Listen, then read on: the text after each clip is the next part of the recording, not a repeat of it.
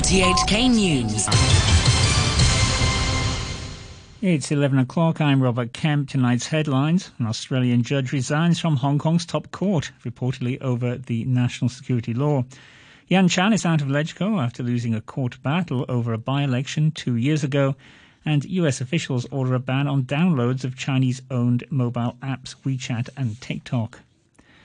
An Australian judge has resigned from Hong Kong's Court of Final Appeal, reportedly because of the territory's national security law. Vicky Wong has details. The Chief Executive's office says Justice James Spiegelman offered his resignation as a non-permanent judge of the Court of Final Appeal on September the 2nd. The office says no reason was given for the resignation, which was accepted by CE Carrie Lam. Justice Spiegelman's move came just a day after Mrs. Lam declared that Hong Kong does not have a separation of powers between the different branches of government. Australian broadcaster ABC says Mr. Spiegelman told them that he resigned for reasons related to the content of the national security legislation. Beijing and SAR officials have denied claims by the Bar Association and others that the security law undermines the independence of the judiciary. Meanwhile, relations between Australia and China have deteriorated in recent months, notably after Canberra called for a full investigation into the coronavirus pandemic, which began in the mainland city of Wuhan. 3 other Australian judges still serve on the Hong Kong court. The lawmaker representing the legal sector, Dennis Kwok, says the judge's resignation comes as a surprise, and he's worried it could create a ripple effect. He has served Hong Kong well. He served the Court of Final Appeal with dedication, and his judgment and his speeches outside of the court has always commanded immense respect amongst the legal community. I've read reports from Australia News Channel that he resigned because of the national security law. Now, if that is true, it shows that the legal community around the world is losing confidence and faith in the Hong Kong rule of law as a result of the national security law, and is very sad, but it's inevitable consequence. Pro-Beijing lawmaker Yan Chan has failed in her attempt to overturn a court decision which removed her from office. The Court of Final Appeal has rejected her challenge against a ruling that found the by-election she won was improperly held. Damon Pang reports. Yan Chan was seeking to overturn a High Court ruling that there was a clear material irregularity in the Kowloon West by-election she won in November 2018. The High Court judge had said the returning officer for the poll should have given pro-democracy candidate Lau Siu-lai a chance to explain her political views before she was disqualified on the grounds that she wouldn't uphold the Basic Law.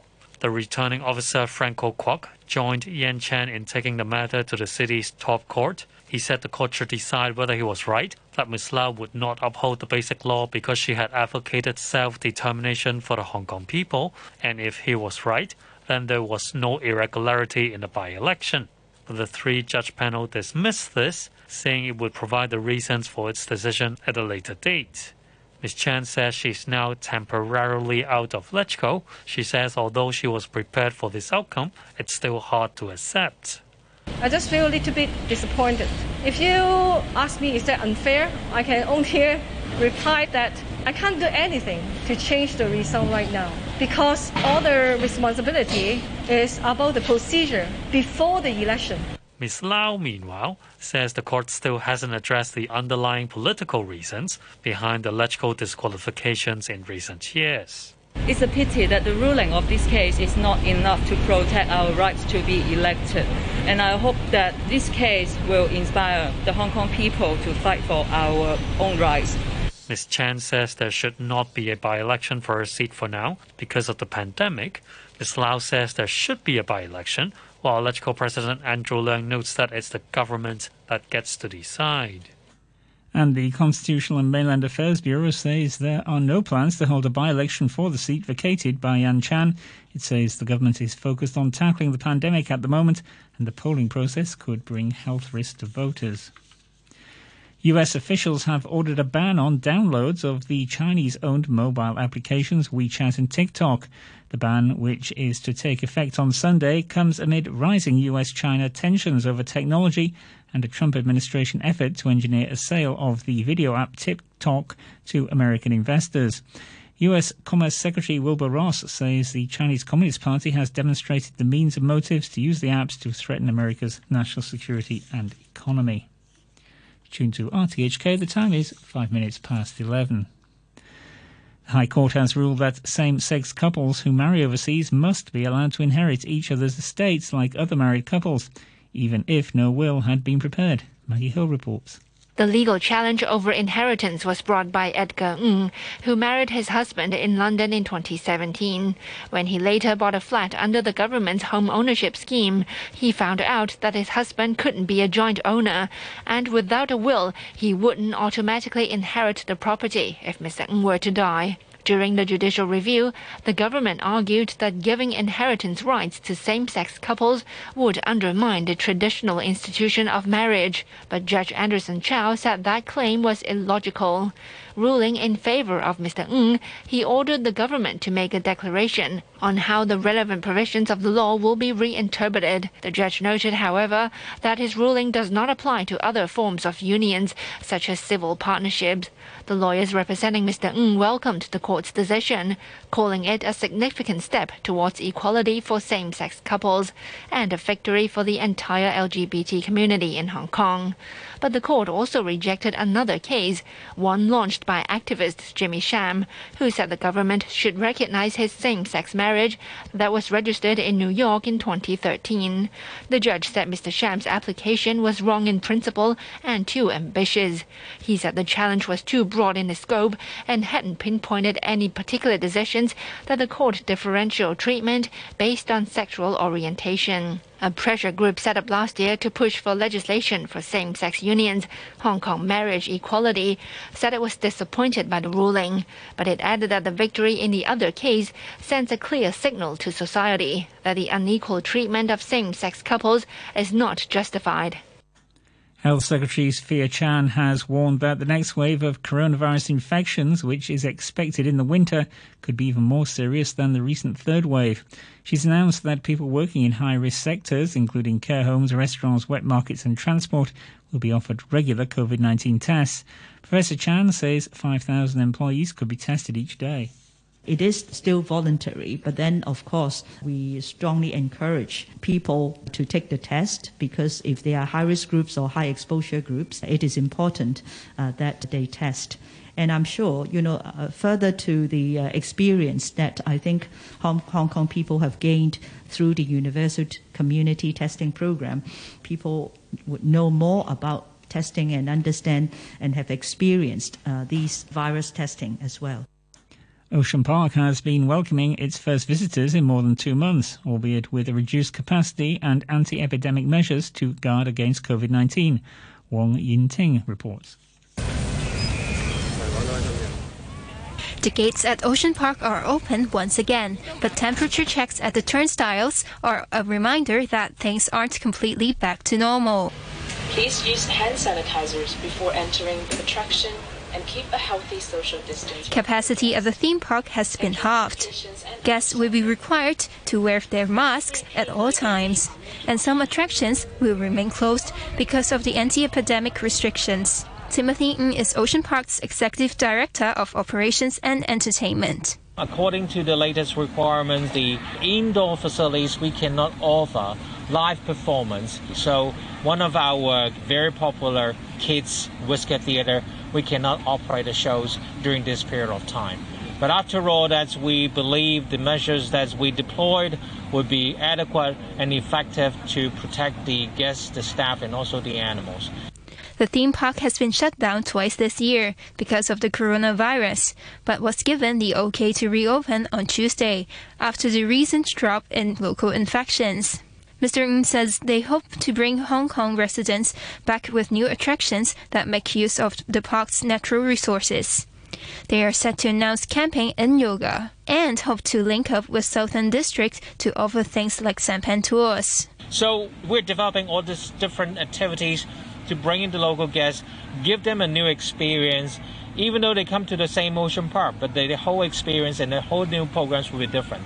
But for these visitors, it's Ocean Park's tried and tested attractions that have brought them back. Actually, I would just want to play the roller coasters and maybe chit-chat with friends and have a fun day here. My daughter really wants to see the fish and panda and see the other animals in the Ocean Park. The roller coaster, because it's scary.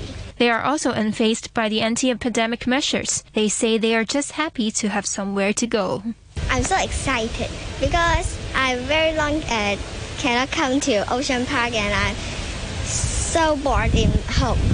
It's been 8 months since I've been here to play, and I think the games here is very interesting and it really suits me. So it's good for them to have some activities outside. That is much better comparing to stay at home.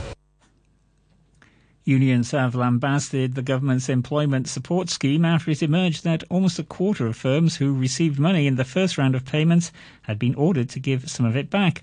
Candice Wong reports. About 20,000 employers received money from the job retention program, but the government said 23% of them, around 4,600 firms, had broken the regulations for the support scheme. They had either not fully used the subsidy to pay wages in June or July, or had sacked staff. As well as returning any of the subsidy that's not been spent, the companies will also have to pay a penalty, the amount of which will be deducted from funds they receive under the second tranche of the scheme. The chairwoman of the Confederation of Trade Unions, Carol Ng, says that shows the ineffectiveness of the scheme's design and penalty system. The purposes of the ESS was originally trying to help those workers in need, according to the government, but it doesn't seem like that. And the so-called penalty regime that's trying to applicable by the government is not that effective at all, because the so-called penalty is returning those money back to the government's hand.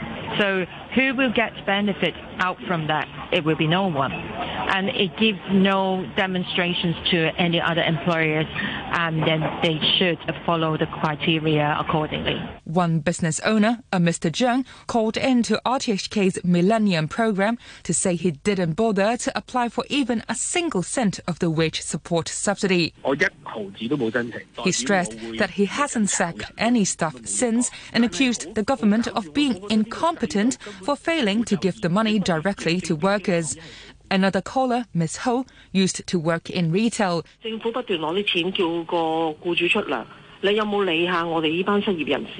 said she had been out of work for a long time and felt sad that the government seems to have forgotten about the unemployed. Ms. Ho urged the government to set up a temporary assistance fund for the jobless. Security Secretary John Lee says he's not worried that foreign countries will sanction Hong Kong and stop training with the SAR's police force over concerns about the national security law. In an interview with Phoenix TV, he said officers will have training from mainland departments on national security matters. He also said he's not worried that the police will have trouble procuring equipment in future, adding that mainland technology is world-class. Taiwan's defence ministry says it scrambled fighter jets today after 18 PLA aircraft crossed the midline of the Taiwan Strait. The reported incursions came as US Undersecretary for Economic Affairs Keith Cratch visited Taipei, where he's having talks with President Tsai Ing-wen. Beijing said this morning that it had begun military drills near the Taiwan Strait to protect national sovereignty. Now with a look ahead at the action in the Premier League this weekend, here's the BBC's John Bennett. The two Manchester clubs get their Premier League seasons underway this weekend. They both had an extra week off after making it to the latter stages of European competitions in August. United get their campaign underway at home to Crystal Palace, who beat them in this fixture at Old Trafford just over a year ago. Donny van der Beek will make his United debut, but the fans are disappointed that he's been the club's only major signing in this transfer window. They're still hoping to bring in Jadon Sancho, but his current club, Borussia Dortmund, are getting more and more confident that they'll keep him. As for Manchester City, Ferran Torres and Nathan Ake are the new faces at the club, hoping to make an impact in their opening match at Wolverhampton Wanderers. Burnley and Aston Villa are the other two teams playing their first matches. Villa host Sheffield United and Burnley are away to Leicester City. Jack Grealish, the Villa captain, signed a new long-term contract this week. Burnley beat Sheffield United in the EFL Cup. Finally, Liverpool and Tottenham fans will be boosted by high-profile new arrivals going into their games at Chelsea and Southampton, respectively. Thiago Alcantara has moved to Liverpool from Bayern Munich, and Gareth Bale has re-signed for Spurs on loan. He left to join Real Madrid 7 years ago. Reminder of our top story tonight: an Australian judge resigns from Hong Kong's top court, reportedly over the national security law. And that's the news from RTHK.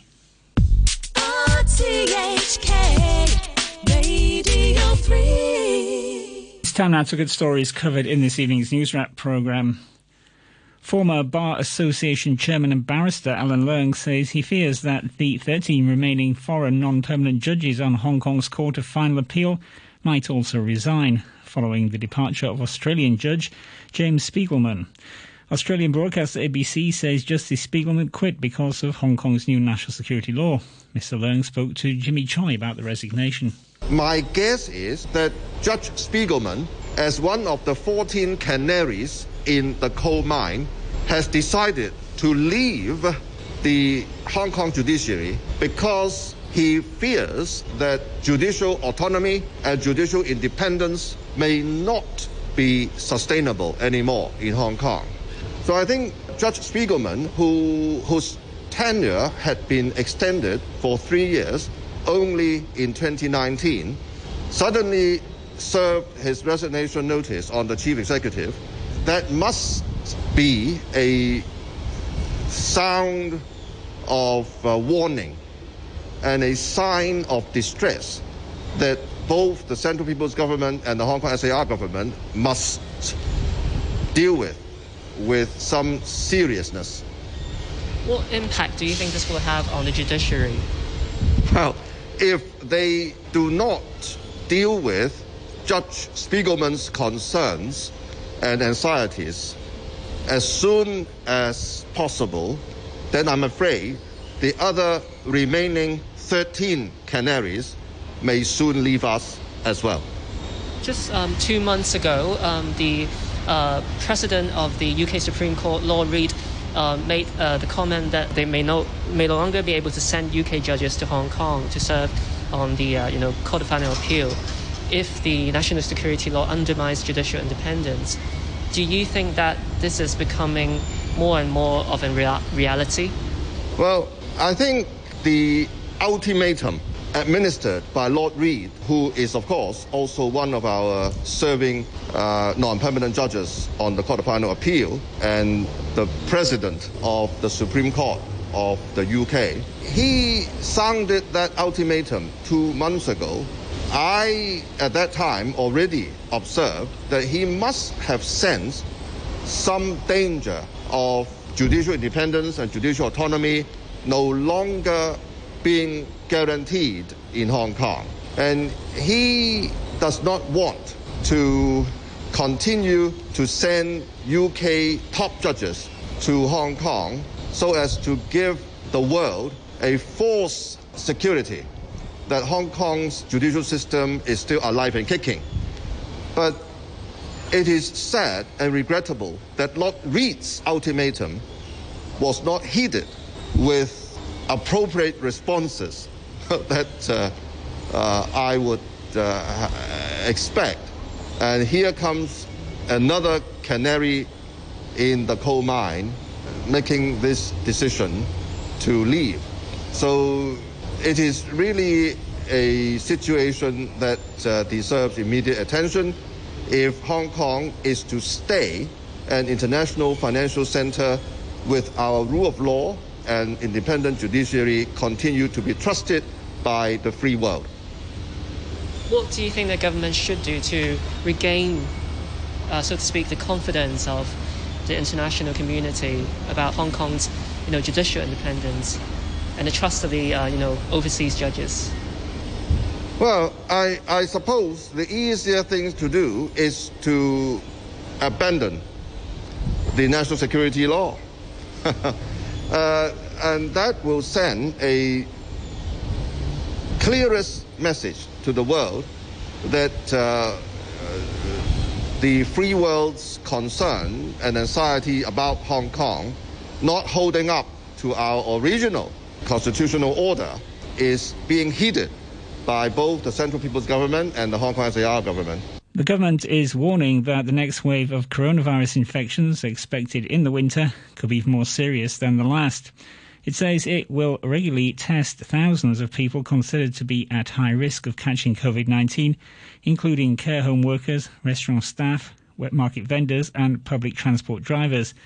The chairman of the Hong Kong Taxi Council, Dr. Hung Wing Tat, told Anna Marie Evans that they welcome the initiative as it can help convince passengers that taxis are safe.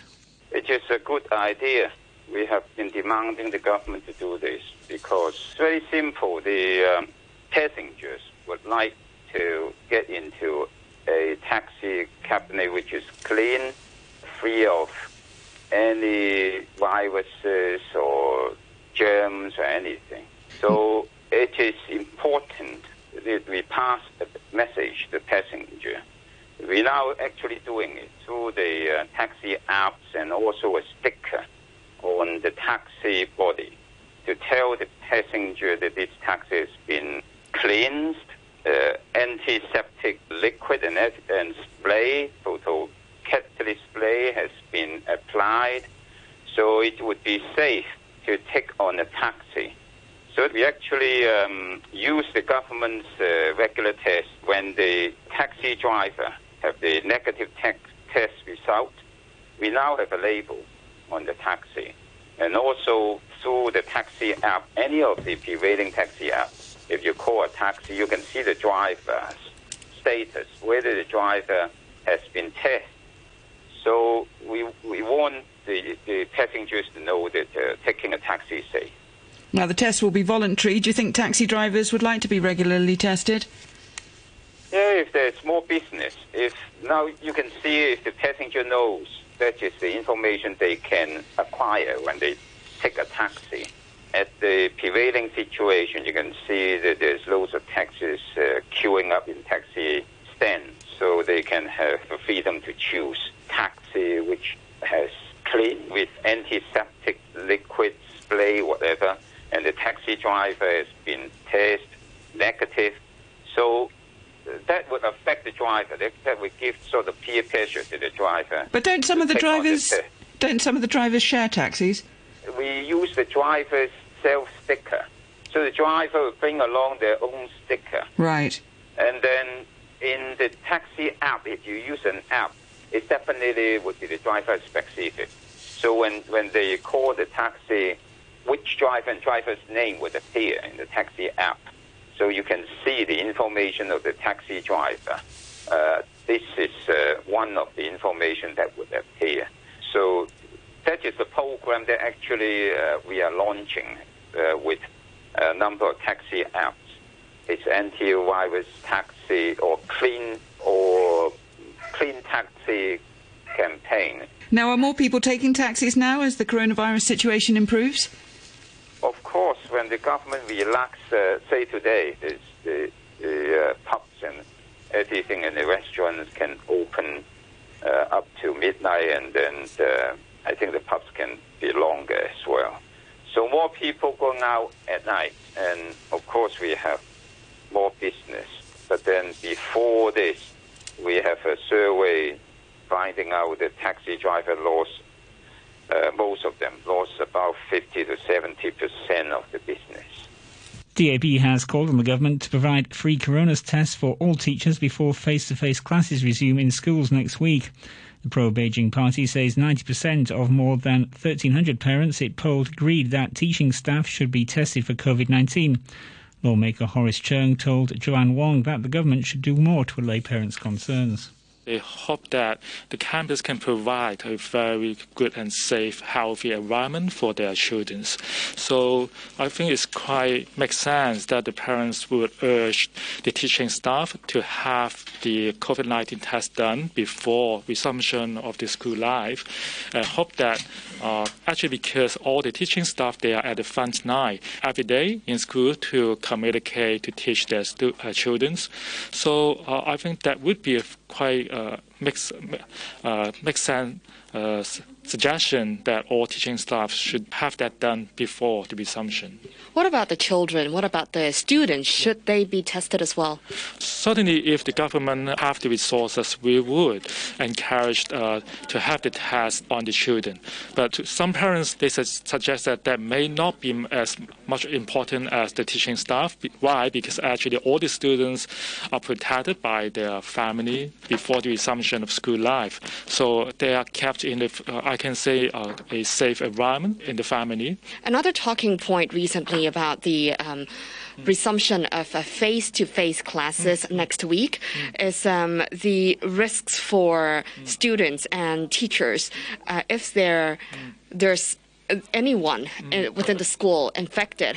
We have this case of the school in Two Moon with a student infected, and the school wanted to suspend classes, but then the government actually advised that it didn't have to do so. So I understand that your survey also asked about this as well. What are the views of the parents you polled? And certainly the parents would hope to have, I would say, the measures which can protect their children. So I understand the Education Bureau, they may rely on objective and scientific data and say that it may be good enough for them to just do some prevention measure. There's no need for further closure of the school for 7 days before the resumption. But I would say that for the parents, it's not only something about scientific, it's not something about objective. We must also take care of their subjective feelings, that they are very concerned that there are some students in the school, they are affected by the COVID-19. Hope that they can, for example, have 1 week more for the school to deal with the school environment. So I hope that I would urge the minister to take care of both objective and subjective before they make any decision about the resumption or suspension of the classes. Next to one woman's story and experience of domestic violence that has raised it to the national platform. Liu Zhengyan was slapped and beaten by her husband, and he dragged her across her shop. She then went up to the second floor and jumped out of the window. This was in the city of Shangqiu in Henan province. As she recovered in hospital, she asked for a divorce, but it was denied. What got her the divorce in the end was that the episode in the shop was filmed by CCTV camera, and there was a huge response after Miss Liu posted it online. The BBC's Bola Mosura spoke about this story with the New York Times China correspondent Soili Wei. Liu Zhengyan is a 24-year-old woman who was savagely beaten by her husband in August 2019. For a long time in China, domestic violence was considered a private matter. You know, it was something that was behind closed doors, and women were told not to hang their dirty laundry in public. And it was only really in recent years that it became a phenomenon that people started talking about. And Miss Liu's case was so significant and shocking to so many people because she had video of the beating by her husband. And when she uploaded it on WeChat, which is China's dominant social media platform, it caused a huge outcry. Thousands of internet users rallied to her defense. You know, 1 billion people, there were 1 billion views on her case's hashtag on Weibo, which is China's version of Twitter. And reporters flocked to interview her. And after that happened, the judge in her case told her, you know, we'll grant you that divorce. And she was really happy when she found out. It's amazing that she wasn't granted a divorce before then, and it took this video, which really takes guts. You know, nobody, wherever they are in the world, no woman that faces domestic violence wants to speak about the horror. So many people are scared to, or just, you know, feel so, you know, they feel so attacked that to now make it public it is harder. China, though, had introduced new laws in 2016. Has that never given women that form of protection or that feeling that they are being looked after? Yes, that 2016 anti-domestic law was considered to be a landmark one because for the first time, women could apply for restraining orders against their abusers. The problem with laws in China is that it's really easy to make one, but you know, getting it enforced is another matter altogether. Especially in a system where these laws are made and enforced by men. So when a lot of these women, NGOs have compiled evidence to show that when a lot of these women go to the police for restraining orders, most of the police officers require a really tall amount of evidence to get the restraining orders exercised. So they just verbal abuse and they demand physical, photographic evidence of the physical abuse, you know, something that a lot of these women cannot come up with. Those stories are part of the News Wrap programme, which was broadcast on RTHK earlier this evening.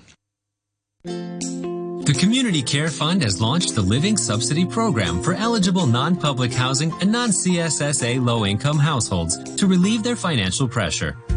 Applications are being handled in phases. 3-person households can submit their applications from now until the 30th of November in person or by mail to designated service units. For details, please visit the Community Care Fund website or call 2180-6666. Live across Hong Kong, this is Radio 3. January to December, we'll have moments to remember.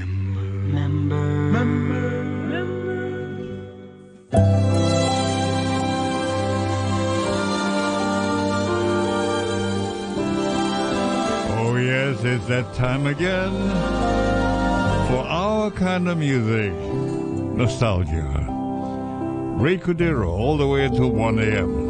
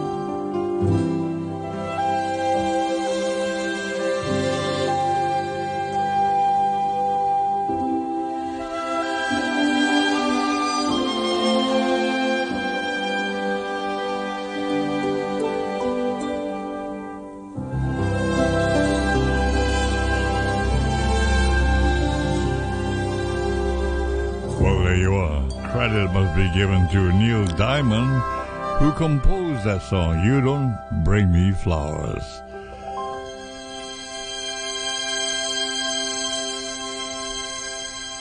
Nostalgia with Johnny Pearson and his orchestra